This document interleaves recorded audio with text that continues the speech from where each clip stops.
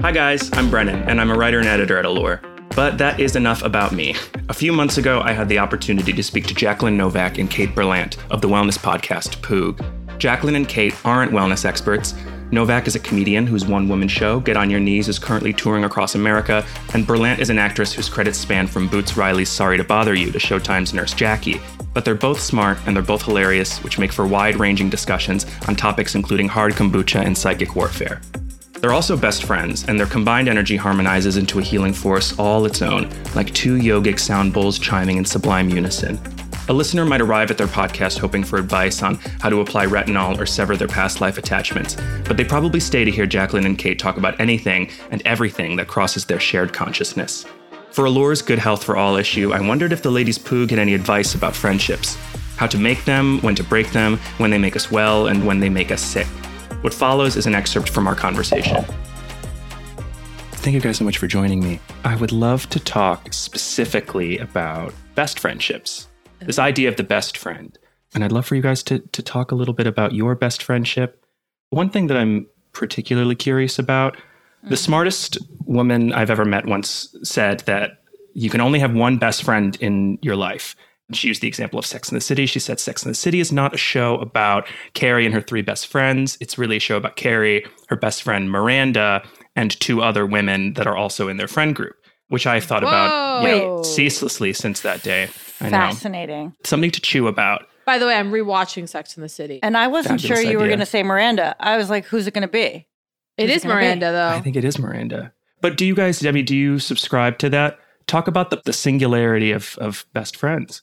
Jacqueline and I are very it's a testament to our friendship that we can be called best friends, but also, we have other best friends. I believe there can be a multiplicity. I mean, goddamn, there can be a multiplicity in terms of best friendship. I love that read of Carrie and Miranda being best friends and the other two kind of being two other women. Because, by the way, we almost never see Carrie with Charlotte alone. No, I know not this one-on-one. is that's so weird. But what about very I rarely. feel like Samantha and her are pretty Samantha I and feel Carrie, like I remember hearing something about but Samantha's impenetrable. Mm-hmm. Right. Yeah. And I mean, consider the sheer distance between Charlotte and Samantha. They're obviously not on the same plane. Exactly. Yeah, they're being kind of when they're sitting next polite. to each other. There's almost. Oh my God. Yeah. When politeness. Samantha has to hug Charlotte, it's right. Oh my God. There was once I don't know, this is a tweet from the 80s, but there was something that's some guy tweeted it. I love seeing two women who hate each other hug. Oh my God. Or greet each other or something. That's hysterical. But in the context of Poog, it's of course we're best friends, right? Yes. And not it's an act, you know what I mean? It's you hear these things best friends, but the moment the camera's cut, they don't even speak. They've hated each other for years or whatever, that kind of shit. The Kim Cattrall, yeah. The Poog thing, almost allows us to play the drag of best friendships, sorry to say, you know what I mean? But kind of because there is this performance of there's obviously a performance of friendship in addition to the friendship, right? But the friendship really, Poog has deepened the friendship or brought the friendship into its a very true expression where we are close. We are objectively very close. I like what you said about friendship being a room you occupy with someone and you can design the room. It's yes. Our friendship room right now is very warm. Oh my God. It's a room that I'm living in almost a lot. It's one of my most occupied rooms currently. I would love to hear more about the room and how you envision it. No, the room is obviously it's filled with carpeted books, walls. but on the shelf right in front of the books is all the skincare. in that little spot, right? Yeah. So and there's a hot the serum tub. is spilling onto the Jung. Right, that's the room. Oh, but what I was going to say was because I was okay, it's fucking road rules or even the real world or when they have to start a business, it's the bonding that occurs when they have a goal. Yeah, when they have a goal. And I feel I actually do feel in our case, having a project, having a goal, is really fun. Totally. And of course, business with friends, that whole concept is always don't shit where you eat. Yeah, don't shit where you eat.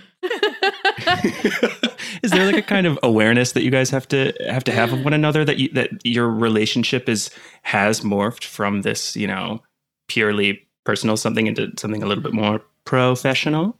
It feels really great because we're always like talking. It's like Poog was like our get rich quick plan. It was like, okay, so how do we like make money like now? And so yes.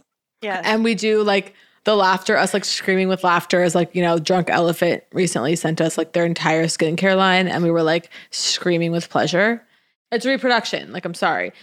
But like it is like our form of reproduction is like Poog. And the we Poog come together is the child. and we create Drunk Elephant. You create what you couldn't was not there before. Shared imagination. Okay. Like a friendship as a imagination multiplier. Like, I mean, it's such a gift because it's like, it's such a joy. Like, to have someone else imagining on your behalf. I remember when I hung some skeletons and things and like ghosts for Halloween and I showed you, you're like, did you hang those ghouls yourself? Those ghouls? Okay. You were just like, oh my God, did you put those ghouls up or whatever? And I was like, I was like, yes. And you were like, that moves me. Okay. And like, I don't know. I felt seen. I love that you love that. It's so sweet. No, it's like care. It's like very But I love dreaming sweet. with you. And it's fun knowing you in the sense of like, I get a lot of pleasure out of seeing people, okay? Like, so it's like, I get pleasure out of seeing and demonstrate that I see you, right? And so it's like, that's big. And you happen to love it. You love it you love being called out. You love it all, right? Yeah. As long as you're seen. It's one of my greatest joys. It's an honor to be seen by you, to be known by you. As long as to have your mind working away at me. To have your mind connecting the dots and going and seeing me. I mean, it's sublime. Well, your sight of me lifts me up because you seem to think I'm, I don't know, a series of adjectives that are fantastic. And it really helps me. It lets me keeps me from having to preface for 40 minutes before I say anything like, what a piece of shit I think I am, or something. You know what I mean? Right. I've been telling you, I've been saying for years, one of the greatest mind of our time. I mean, I've been saying that for 10 years. It helps me. So I let you say it. But I love seeing you and I love, what did I call out about you? I feel like a big thing, like over the years, I'm always like encouraging you to be okay with like aloneness, right? Yeah. And like, I feel like that's like one of the classics was I was like, Kate was upset because she was like going to go on tour or something. You're freaked. You're like, about like, well, what about my community? Like you're like, I'm gonna be gone for three months when I've just like established a really nice like community of friends here in LA. And I was like, what if you were like a businesswoman who had to go to China on business for 3 months? Like it wouldn't be like this thing about like your friendships. Like it would be like, well, I got to go to China and I got to present for the big deal. Like, you just go and me animate in your the hotel room. Archetype. Yes. I love it.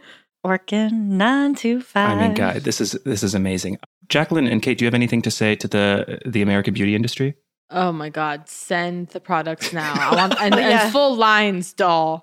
I want full lines. Is there anything you want to say to some little girls who are listening? Oh my God. Oh my God, I love you. Just hold on. All you got to do is hold on in this life. Okay, you might be surrounded by fools now, but just hang on. Just stay in the game, man, because you'll find your people eventually. I think that's an important message. I know it is true. Because they're out there. I think there's no better place to end. Thank you guys so much. This has been wonderful. I'll let you ladies go. Thank you so much. Love Thank Poog. you. We're so excited. Keep doing God's work. That's what I'd call 2 peas in a podcast.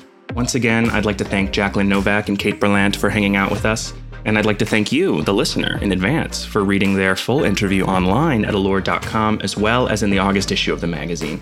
You can follow the ladies Poog at @Poog Podcast on Instagram and Twitter, and listen to their podcast wherever you listen to your podcasts. You can follow Allure on Instagram and TikTok @Allure, and on Twitter @Allure_magazine. Have a beautiful rest of your day.